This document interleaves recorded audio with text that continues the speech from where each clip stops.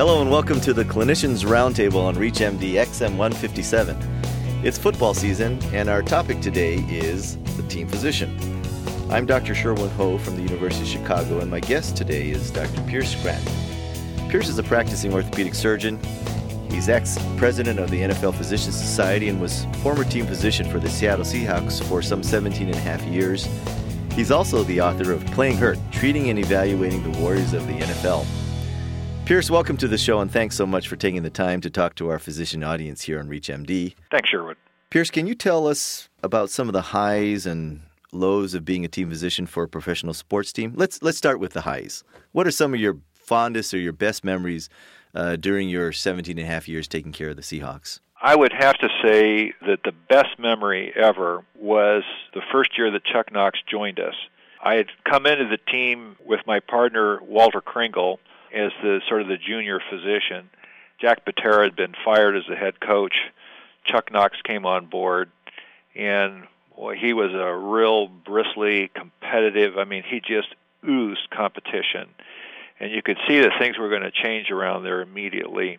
And the plans and the schemes that he put in effect over the year, along with immediately drafting Kurt Warner as a running back. Chuck's nickname was Ground Chuck. He loved to have a running game, and then he'd build passing around that.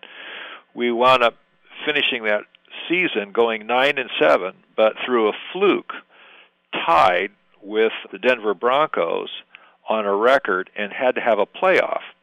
So the Broncos came into town as a wild card, and we wound up beating them handily, and we got momentum going, went down to Miami against Dan Marino, and beat them. And the Seattle area went absolutely crazy. It was kind of the most unbelievable thing that you've ever seen. I'm not sure that my hearing will ever be the same. You'd be in the Kingdome, and the reverberation was really at a point where it was dangerous for your ears. And it was all about us, and there was this tremendous sense of belonging to the team. That was one of the best highs as being team physician and part of something really exciting and in the community. I agree with that. Being a team physician myself, I think part of the joy of being a team physician, and probably one of the best things about it, besides the perks of, getting to go to all the games for free and getting the best seat in the house and so on and so forth. I think what we really like for those of us who've played sports is being part of the team again and being one of the guys. And I think for all of us, that's probably the real reason why a lot of us end up being team physicians, is to be part of that team again and feeling that camaraderie and hopefully contributing to the success of the team when we are able to get one of those star athletes back on the field. That's exactly right. Well, let's talk about some of the lows. What were some of your low points in your 17 and a half years with the Seahawks? Well, it actually touches immediately on what we were just talking about from the standpoint that it is great being part of the team, being part of the community, being a reflection in America on what was good about Seattle, and helping athletes to play and achieve their potential, where if it hadn't been for what you did, they would not be on the field, and you wouldn't win. And the dark side of that was when Ken Behring bought the team, he really intended to take them out of state. And he was a very unpopular man. He was actually a very nice man to me. He was very gracious. He accepted me as a doctor. I even operated on him as a patient. He was a very trusting individual. But he was also, a gazillionaire, and this was his team, and it was his intention to take it to California. And he kind of effected a series of actions that emptied out the Seahawks Stadium was booked up with a waiting list for 10 years to get tickets. And in about 2 years, the stadium wasn't full, and he was threatening to leave because Seattle wouldn't support him. And then, in fact, in the middle of the night at 1 o'clock in the morning, moving vans came up, and the team moved to California, started holding practices there. It was a very awkward time. They literally slunk out of town at midnight, and everyone in management who was afraid of being fired and losing their jobs was sort of walking around, with this kind of very weird brook trout look, like I think this is cool. Aren't we happy about it?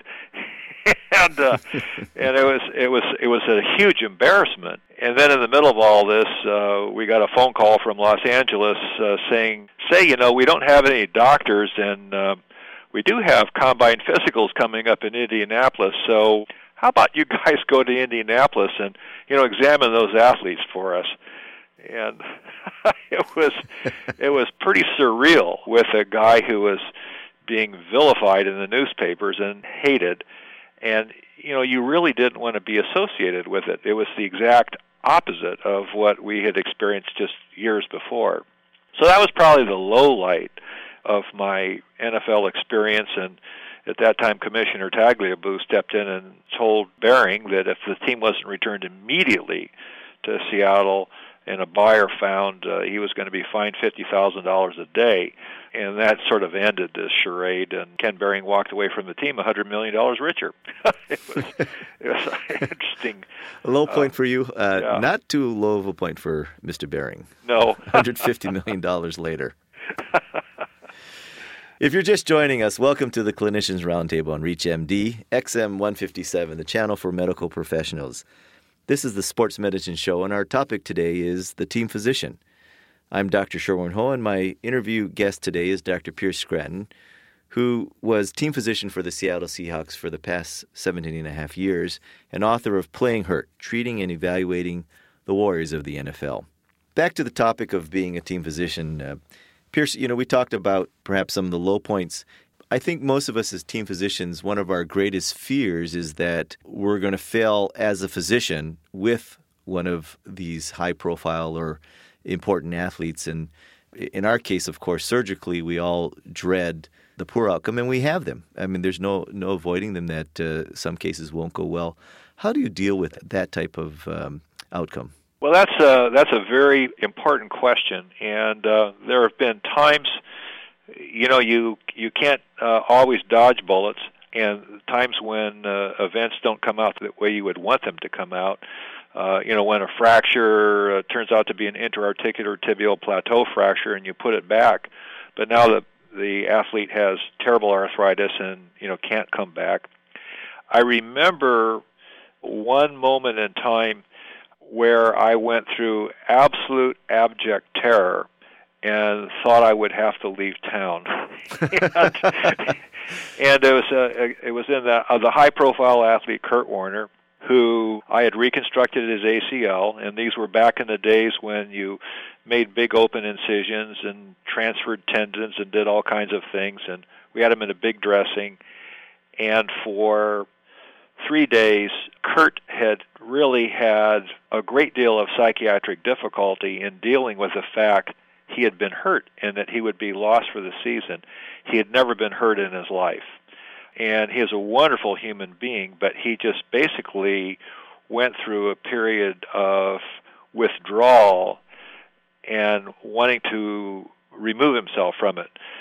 So the general manager called me up and said, Pierce, there's something wrong with Kurt. There has to be something wrong with Kurt. He won't speak to me. He says he's in constant pain and he can't stand it. And I was sitting in my office when I took this phone call, and suddenly it dawned on me, he could have a compartment syndrome. It's the third day post-op. He will have dead muscles in his leg. It's too late. I'll go up there, and his leg's going to be dead. I'll have to leave town. My life is over. And I've been there. My partner, who was sitting in there talking with me as I took this phone call, said that I turned white and that beads of sweat came out on my forehead. And I put the phone down and I said, Walt, I have to leave right now. And I ran 3 blocks. I didn't even bother getting in my car. I ran 3 blocks to the hospital, sprinted up the stairs, grabbed bandage scissors from the nurse, ran to his room, cut the bandages off, and his leg was completely normal. And then I looked at him, I said, you miserable jerk, you're going to get better starting now. Well, I'm taking care of these high-profile and these wonderful athletes is both a blessing and a curse. For one thing, our skills are put to the ultimate test. These guys are going to put the ultimate stress on our repairs, our fixes, and so on and so forth. But what greater reward than to see someone like Kurt Warner return to All-Pro status? I mean, that's the high. I think most of us do take care of professional athletes. That's the high that we get. It really is. And when I reconstructed Garrison Hurst's ankle, I flew down for their season opener, and Garrison was instrumental in their win. Mariucci gave him a game ball and just said, "Great to have you back." And I was in the locker room at that time. It was, for me emotionally, one of the best things that had ever happened to me as well, being a team physician, but also being able to operate at a very high level of skill and making a difference to someone so that they could reach their athletic potential. That was very rewarding and a high point of my athletic and medical career. And would you say, in your 17 years with the Seahawks, what would be your best memory? Would that be your best memory or your best accomplishment? I would say most people in the Seattle area remember me as the doctor that brought Kurt Warner back, something that had not been done before. Gale Sayers had blown out his knee, didn't come back. Billy Sims, the same time with the Detroit Lions, blew out his knee, didn't come back. And a guy named Andrews from the Atlanta Falcons blew out his knee, didn't come back. And Kurt came back, and so I felt like I had accomplished something that no one really had accomplished before. And it was a team effort, too. It's a partnership. We had a great trainer, Jimmy Weitzel. Kurt absolutely was religious in his devotion to rehabilitation. And I think that I've told everybody that I've ever operated on since, when we have surgery, it's a partnership, and we all have to be on board. And I learned a lot from that about myself and also about how to take care of people. So I think I'm a better surgeon for the trial of fire that I went through. But like I also said, the NFL has changed so much now, I wouldn't repeat it for anything either. For $1 million. Yes. Pierce, I want to thank you again for being my guest on ReachMD.